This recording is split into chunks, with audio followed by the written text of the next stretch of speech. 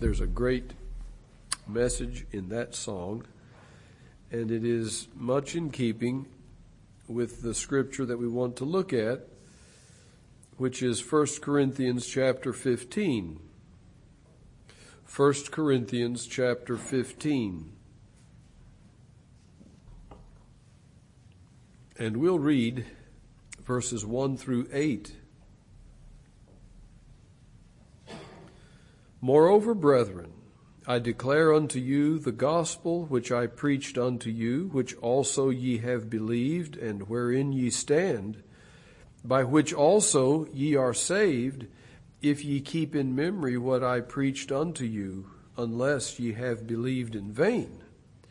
For I delivered unto you first of all that which I also received, how that Christ died for our sins according to the Scriptures, and that he was buried, and that he rose again the third day according to the Scriptures, and that he was seen of Cephas, then of the 12. After that he was seen of above 500 brethren at once, of whom the greater part remain unto this present, but some are fallen asleep. After that he was seen of James, then of all the apostles. And last of all, he was seen of me also, as of one born out of due time. And may God bless the reading of Holy Scripture to our hearts today. The church at Corinth had many problems. Problems which Paul had to address in this letter. And in this particular part of the letter, in this particular chapter, he addresses one of the most foundational doctrines that had come to be challenged by some. It had come to be doubted by some. Namely, the resurrection of the body of believers in Christ at the last day. Some of them had either embraced or they were tempted to embrace the idea that the eternal state for believers would be in a spirit-only capacity, not with a body. We don't know how this idea crept in. Perhaps it came from Greek philosophy. Perhaps it came from teachers that we call Gnostics. Perhaps it even came from some influence from the Sadducees, who denied bodily resurrection. Whatever the case, this is a very serious error that the apostle must address, and he addresses it in quite a bit of length and detail here. His argument in 1 Corinthians 15, in a nutshell, amounts to this. The resurrection of our body is integrally and inextricably connected with the resurrection of the body of Jesus Christ, our Lord, from the tomb on the third day after his crucifixion. We are in saving union with him. We who believe in him, we who are saved by him, are in saving union with him. Which means that we die with him, we are buried with him, and we are raised up again with him. And the implications of his resurrection settle the dispute about the resurrection of the body of believers. That's the argument here. So those who deny the bodily resurrection of believers at the last day are inescapably denying the resurrection, the bodily resurrection of Christ himself. And to deny his bodily resurrection is to deny the very gospel that we profess and that we proclaim. Because his resurrection is an essential aspect of his saving work. And so, in the resurrection of Christ that is emphasized and set forth here in this chapter, we see it as not only a gospel cornerstone, but we see it also as a vital argument and a convincing argument for the resurrection of the body of believers when Christ comes at the last day. So that's the setting and the context here. The apostle makes much of the resurrection of Christ here, and rightly so. Truly, every Lord's Day underscores in our heart the resurrection of Christ. We worship him on the first day of the week. That's the day he arose. That's the day that an empty tomb was discovered. And we thank God that not just once a year at this time, but 52 times a year at the beginning of every week, we have this reminder. We are confronted with the reality of the resurrection of Christ from the dead. And it should also be a reminder to us of our resurrection also, and of all who are in Christ, who are asleep in the grave, as we say, when he comes again. Now, you notice he says here in verse 4 that Christ rose again the third day according to the Scriptures. When he says the Scriptures here, he's referring to our Old Testament. Where is the resurrection of Christ in the Old Testament? Well, let me give you some examples. And some of these are quoted in other passages of the New Testament, and so we know that the resurrection is in view here. Take, for example, Psalm 2:7. Thou art my son, the Father says to the Son, thou art my son, this day have I begotten thee. And that verse is quoted in one place in the New Testament in connection with resurrection, the begetting that occurred at resurrection.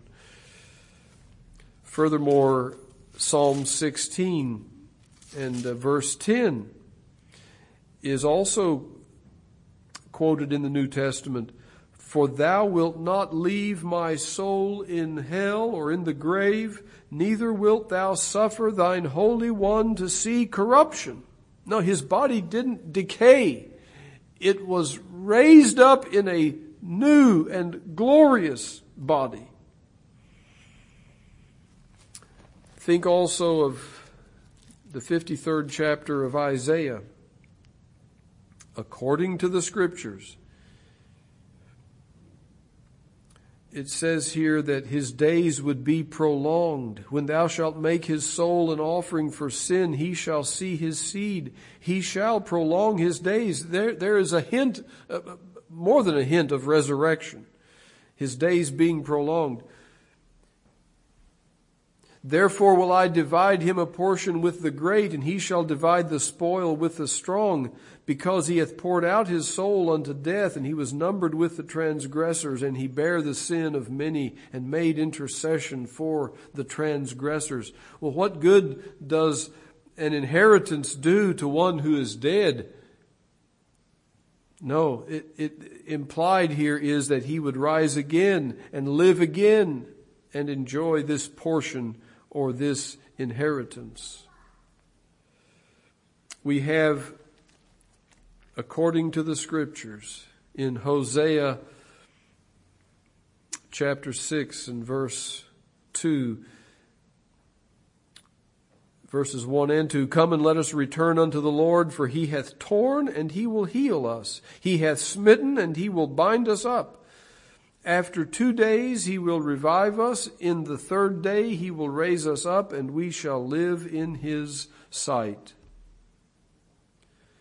Jesus himself pointed to Jonah and the 3 days and 3 nights in the belly of the whale as, according to the Scriptures, according to that symbolism, that Christ himself would be in the heart of the earth 3 days and 3 nights and rise again. Peter tells us that there are many prophecies of the Old Testament regarding these things.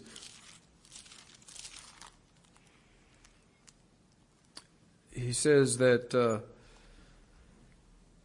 these prophets inquired and searched diligently, who prophesied of the grace that should come unto you, searching what or what manner of time the Spirit of Christ which was in them did signify, when it testified beforehand, what? The sufferings of Christ and the glory that should follow. And so all of these Old Testament references to Christ as a king, and Christ in his glory, and Christ in his exaltation, all imply his resurrection from the dead after his suffering. And it would take all day to turn and read all of those kinds of prophecies. And so the resurrection of Christ was promised and prophesied and foreshadowed and symbolized all through the Old Testament. And so I want to say this to those who are lost: you must believe in the death and the burial and the resurrection of Jesus Christ in order to be saved. Believing in these things is the very essence of faith. Trusting your soul to him in the work that he did to redeem you and save you from your sins. This is the essence of faith. And I want to ask you today, do you believe it? Do you believe in him? Do you rest upon him? That's the great question that every one of us must face. But in the time that remains here, I want to point out an interesting detail from this chapter. And it begins in verse 1. And it really centers around verse 1. Let's read it again. "Moreover, brethren, I declare unto you the gospel." Here is Paul, an apostle of Jesus Christ, writing under inspiration of God. And he's writing to those that he calls brethren. He described them back in chapter 1 as them that are sanctified in Christ. He's not writing this to unbelievers. He's writing this to believers. And he says, "I declare unto you the gospel. I declare unto you the message of salvation, the good news of Christ." Again, notice, they are already brethren. He's not trying to convert them so that they will become brethren in Christ and children of God in a saving way. They are already in that state. he goes on to say that he has already preached the gospel to them in person when he was there in Corinth. Though he's writing it in a letter now from another location, he says that he had already preached it there to them in person. Moreover, brethren, I declare unto you the gospel which I preached unto you. And again, he underscores that they had already believed the gospel, which also ye have received. They had taken it in. They had taken it to heart. In other words, they had believed it. And he says, you're standing in it now. Your whole standing is in the gospel. Literally, in which ye have stood. Their whole position had changed. They are in a right standing with God now because of the gospel and because of Jesus Christ.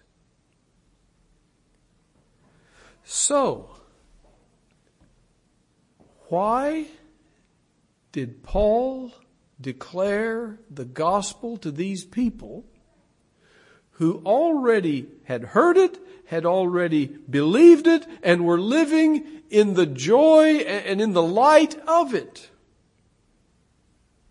It's really an interesting thing. We know that there's nothing in the Word of God that is unnecessary. Everything is here for a purpose. And if Paul declared the gospel in letter form here to the Corinthians, no doubt they needed to hear it again. And certainly to advance the argument about the resurrection of our body at the last day, they needed to hear the gospel again. That brings me then to this conclusion. As believers in Christ today, we also need to hear the gospel. And we need to hear it again and again. If the saints at Corinth who had heard it and believed it and were standing in it needed to hear it again, so also do we today. And that is why we declare the gospel here from this pulpit over and over again. I hope that it is at least 52 times a year.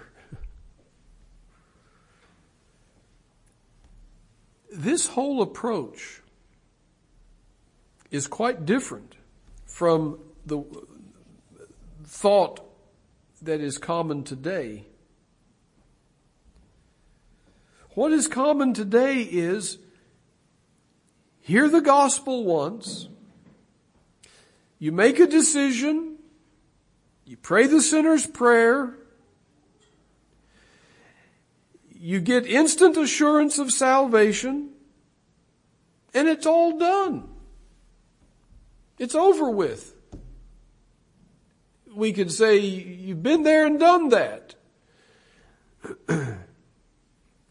You had a moment of faith, supposedly.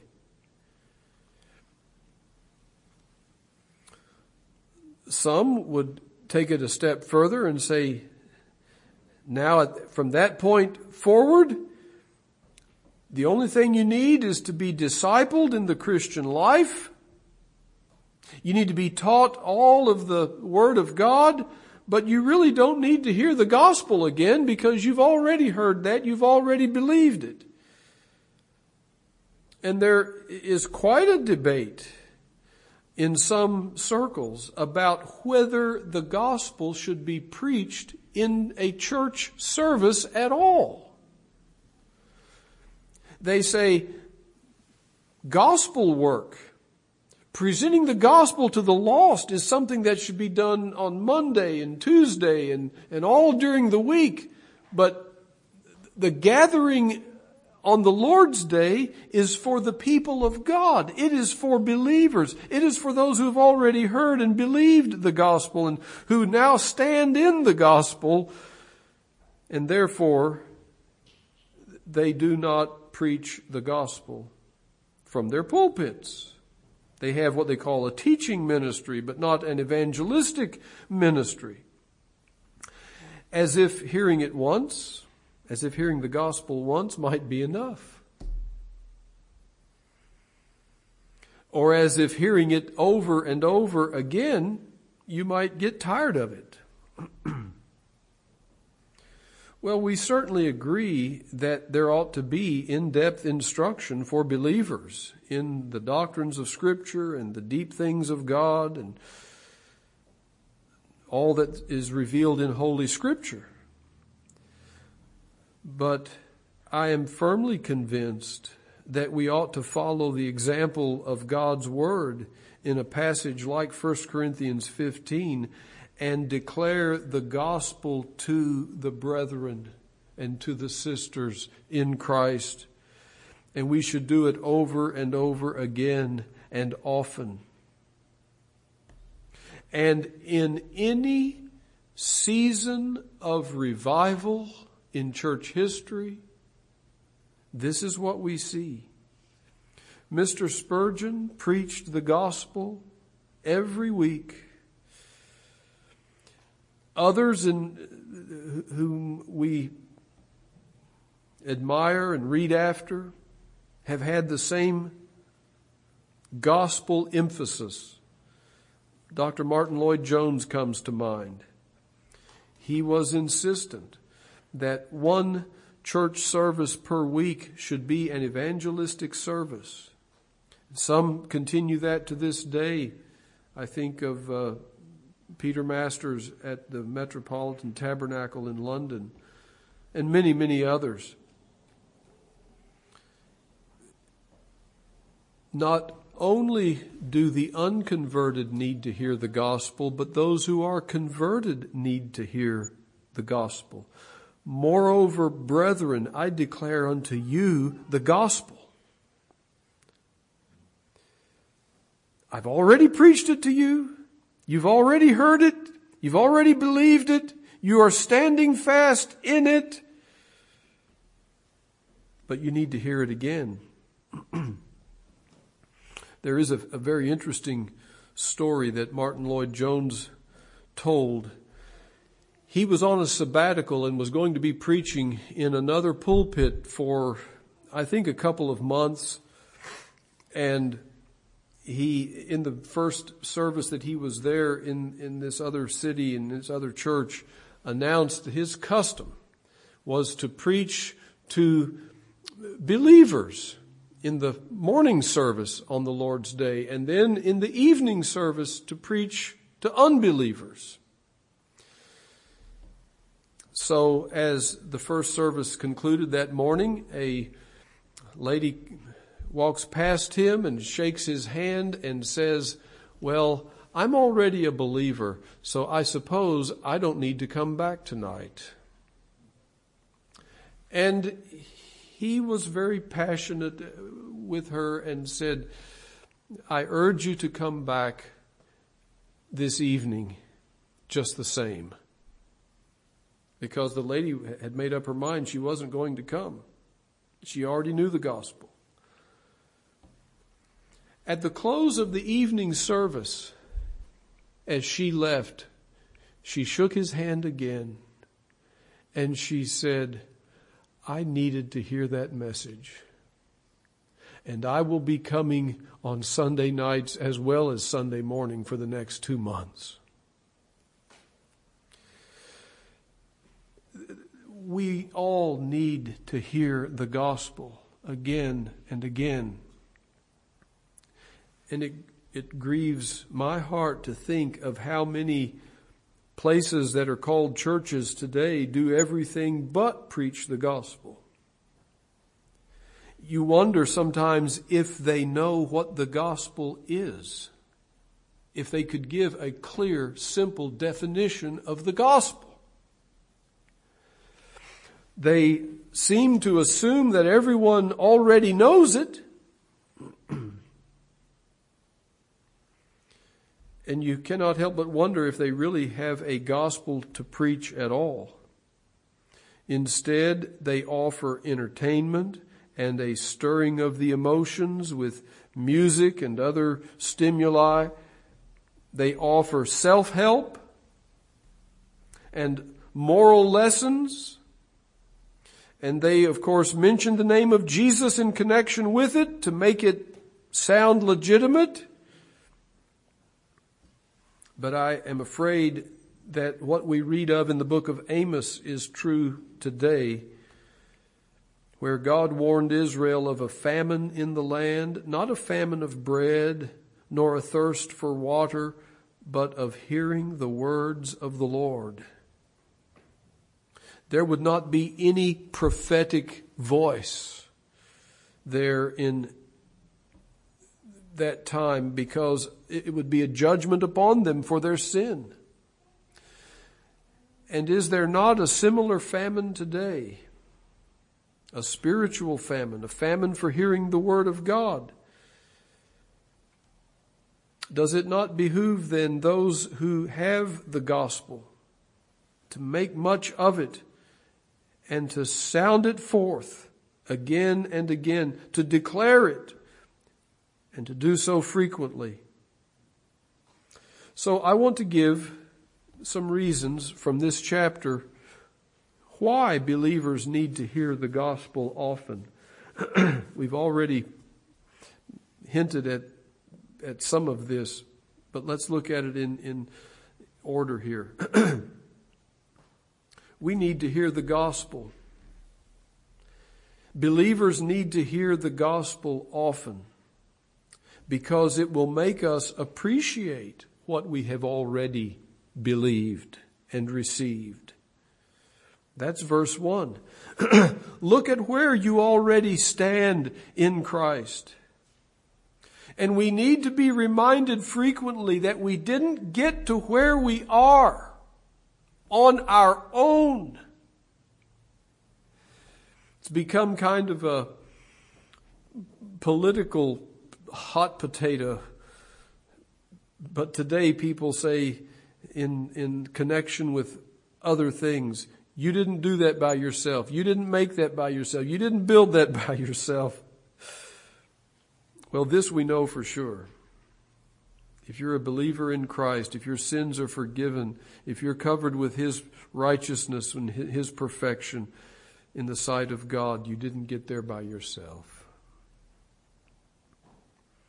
And every time that we hear the gospel, it's a reminder to us of what God has done for us. We have it perhaps in a more visible way, tangible reminder in the ordinance of the Lord's Supper. We do this in remembrance of Him. And we need to have that ordinance repeatedly. And the preaching of the gospel reignites our gratitude to God, our dependence upon Him. It keeps us from pride and presumption, thinking that we've done this by ourselves and on our own. Hearing the gospel often makes us worship the Lord often. Secondly, believers need to hear the gospel often so that we might continue believing. And this is found in verse 2. He says, this is the gospel by which also ye are saved. He doesn't say by which also ye were saved. This is a present tense, by which also ye are saved. We could honestly translate it, by which ye are being saved. We ought to appreciate the present tense aspect of our salvation. We are being delivered. We are being rescued from sin and from self and from destruction day by day. And part of the means that God uses To save us in a present tense way is the repeated hearing of the gospel. And in this sense, there is the if of verse 2, by which also ye are saved, if ye keep in memory what I preached unto you.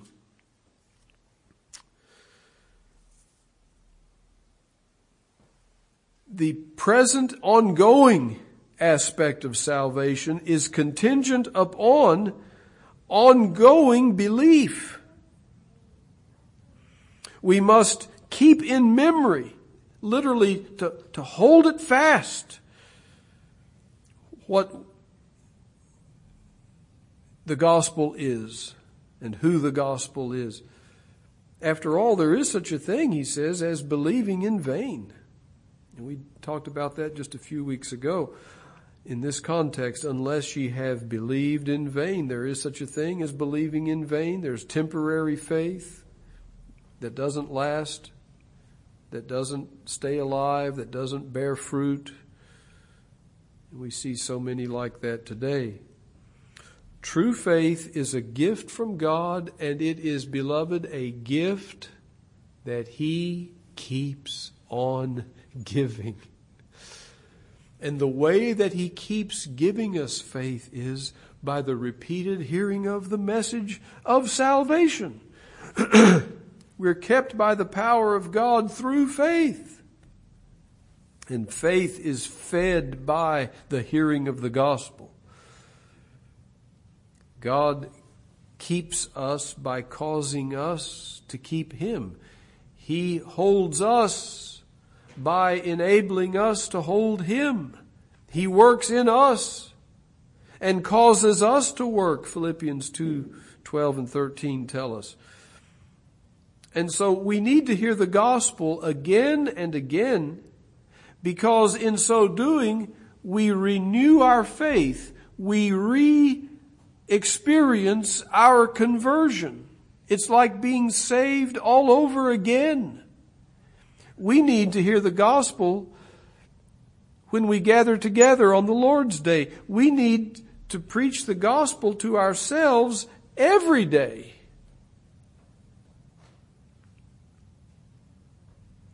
And the truth is, every time we hear the gospel, we're being saved by it in an ongoing way.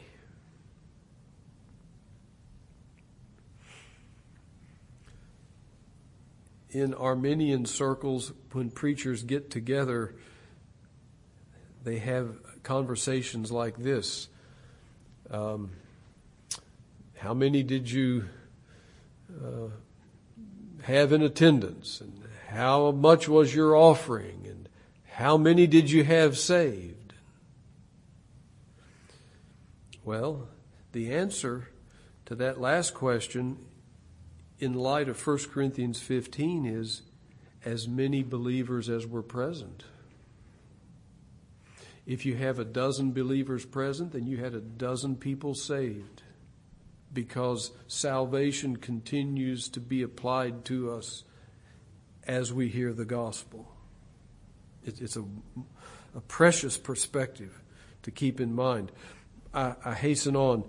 Thirdly, we need to hear the gospel often, so that we might keep focused on what is the most important thing in all the world. Namely, the transaction that occurred on the cross of Calvary when Christ died. And this is laid out in just very bare outline form in verses 3 and 4.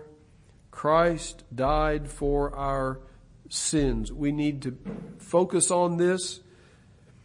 Beloved, this is more important than anything else in life, to know that Christ died for your sins, that you're at peace with God through Him, that this one called Christ,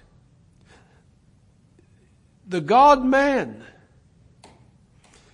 in His glorious person as a man on earth, died the death of crucifixion, died on the cross and died for our sins. He died in our place. He assumed our debt. He took our sins, took our punishment, and in His death reconciled us to God, made an atonement for our sins, satisfied divine justice concerning our sins. And it was all foretold in the Old Testament. And that's another message in itself, but it was according to the Scriptures. Hearing the gospel reminds us of His burial in the grave. And what's the significance of that? It means He was truly dead. There was no doubt about His death. And that He rose again the third day. Christ rose again in glory, in victory, in triumph. The tomb could not hold Him. He burst asunder the bars of death, left that tomb without even moving the stone from the face of it. The angel rolled away the stone. Christ was already departed from that grave miraculously. And yes, all of this was according to the Scriptures, as we said earlier. We need to hear this message again and again so that we will stay focused upon it. There's nothing better to consider. There's no other good news. All the other news from any other source is nothing but bad news. It's about man and sin and evil and war and crime and perversion. Here's good news, and we need to hear it again and again. And today, especially, we underscore the resurrection of Christ. If Christ had not risen, how would we know that He was a Savior? How would we know that His sacrifice was accepted by the Father? If He had died and been buried and you could still go and see His grave today, I tell you, redemption would be incomplete. There had to be a resurrection from the dead. He must rise up Lord and Savior. And at least one Scripture makes it connected with justification. Romans 4:25 says He was raised again for our justification. We wouldn't be justified if He hadn't risen from the dead. The resurrection of Christ is truly a game changer, if we can say that reverently. It changes everything. We would have no glorious, victorious message to deliver if Jesus was still in the grave. But that's not the only thing that is in this outline. There's actually 4 points to this gospel outline. He died, He was buried, He rose again, and verse 5, He was seen. And Paul tells of these various people and groups who saw Him after His resurrection. We should not overlook this. This is very important. There were eyewitnesses. As Acts chapter 1 says, there were many infallible proofs of His resurrection. There's no question about the reality and the factuality of it. No honest person could ever deny the resurrection of Jesus from the dead. Well, it's obvious that Paul delighted in these things. He wants to repeat them here. Yes, the Corinthians had heard these things. Paul wants them to hear them again. No doubt it did his heart good to write these things and to give this outline of the most important and basic items in the Christian faith. Paul had experienced the power of this truth in his own soul on the road to Damascus. And he never got over it. Have you gotten over it? He couldn't hear it often enough. Do you get tired of hearing it? May it never be. Well, in the fourth place, we need to hear the gospel often to be kept from false doctrine, to be safeguarded in the truth. And this is where the context of the rest of 1 Corinthians 15 comes into play. Just read with me a little bit from verse 12 here. Now, if Christ be preached that he rose from the dead, how say some among you that there's no resurrection of the dead? But if there be no resurrection of the dead, that is of believers at the last day, then is Christ not risen? Our resurrection is tied with his. And if we aren't raised up, then that means he's not raised up. And if Christ be not risen, then is our preaching vain, and your faith is also vain. There's no gospel without a risen Christ. Yea, and we are found false witnesses of God, because we have testified that he raised up Christ, whom he raised not up, if so be that the dead rise not. For if the dead rise not, then is not Christ raised. There's the inevitable logic and the inevitable connection of those who are in union with Christ. And if Christ be not raised, your faith is vain. Ye are yet in your sins. Then they also which are fallen asleep in Christ are perished. If in this life only we have hope in Christ, we are of all men most miserable. But now is Christ risen from the dead, and become the first fruits of them that slept. And so on. Well, we'll pause the reading there. Paul is clearly building the argument for the sound doctrine concerning the resurrection of our body upon the fact of the resurrection of Christ's body. That's the whole argument here. That's his purpose for declaring the gospel in this context. The church at Corinth needed to be strengthened and confirmed in sound doctrine. And I can hardly think of any doctrine of Scripture that does not in some way find strengthening in the very basic truth of the gospel. It's as if Paul says to them, if you had a better understanding of the gospel, you wouldn't be questioning the truth concerning bodily resurrection now. The old illustration is of handling sound currency.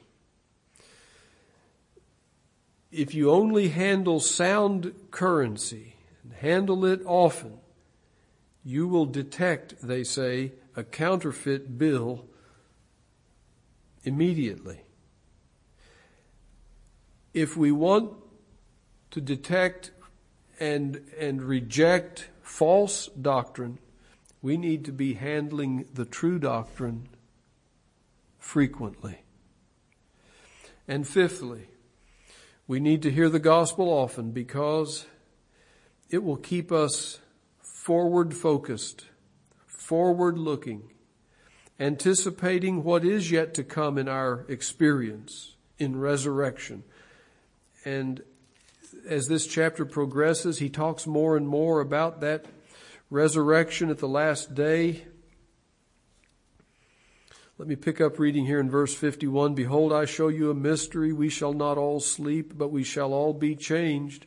In other words, not all of us will die and be in the grave, but even those who are alive on the earth will be transformed into a glorified body when Christ comes again. In a moment, in the twinkling of an eye, at the last trump, for the trumpet shall sound, and the dead shall be raised incorruptible, and we shall be changed. For this corruptible must put on incorruption, this mortal must put on immortality, and so on. He closes the chapter with these words, Therefore, my beloved brethren, be ye steadfast, unmovable, always abounding in the work of the Lord, for as much as ye know that your labor is not in vain in the Lord. Hearing the gospel reminds us not only of Christ's resurrection, but of our participation with Him in glorification and resurrection in glory at the last day. And that gives us a sense of purpose, a sense of looking forward, a sense of what is yet to come, which enables us to continue faithful in the present. And so you have past, present, and future all represented here. You have looking back at what Christ has done in His death and burial and resurrection and appearances to many. And you have the forward look to our resurrection and to be with Him forevermore, conquering the last enemy of death, even in a bodily way. That in the present then makes us steadfast, unmovable, and always abounding in the work of the Lord, knowing that our labor now is not in vain. These are the benefits of hearing the gospel again and again. I think we could even add some that are not specifically mentioned here in this chapter. I would just mention this. We need to hear the gospel often because it will encourage us all in evangelizing others throughout the week.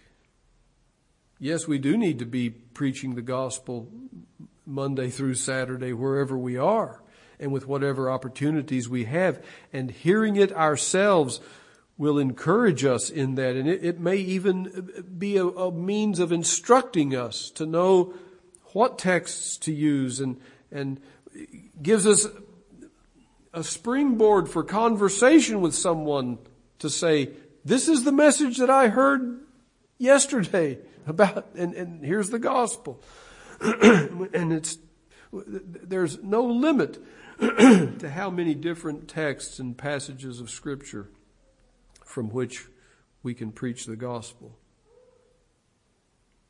It will furthermore encourage us to bring others to church to hear the gospel on the Lord's day.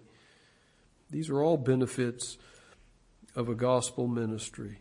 So, you've been very patient. Let me conclude with these words. Christian friend, do you recognize your need to hear the gospel frequently for all these reasons that we've given? I can say this, as for me,